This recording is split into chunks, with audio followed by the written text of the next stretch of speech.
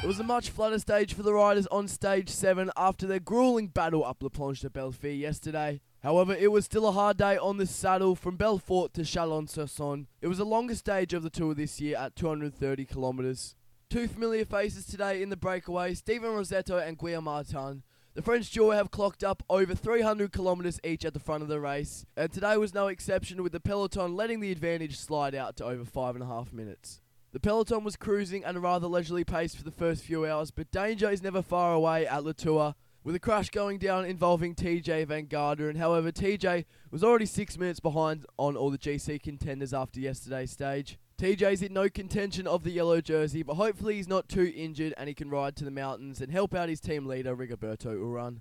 AG Tour moved to the front of the peloton and created a sudden change of tempo, catching out a few riders, the likes of Nairo Quintana, Dan Martin and Wout van Aert. Under a bit of pressure, they were able to scramble their way onto the back of the peloton. But with a bit of added crosswind, those guys would have been gone. It just shows you have to stay attentive at Le Tour. If you want to be safe right at the front, like Team Ineos, there is never a moment of rest at Le Tour.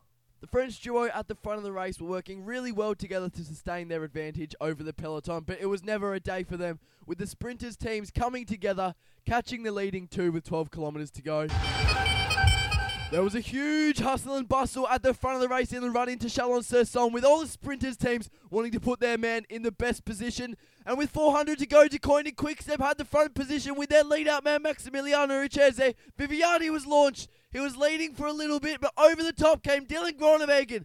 Caleb Ewan was challenging on the other side, but just fell short by a quarter of a wheel length, with Dylan Groenewegen taking his first victory of Le Tour, just like he did last year on stage 7.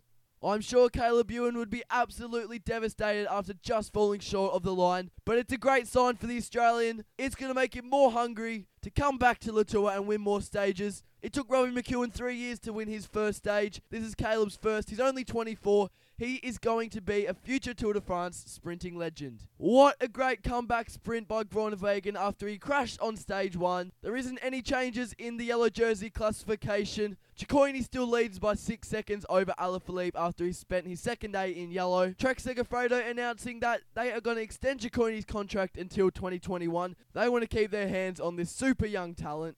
Tomorrow the route gets a little bit hillier and heads south down towards Saint-Etienne.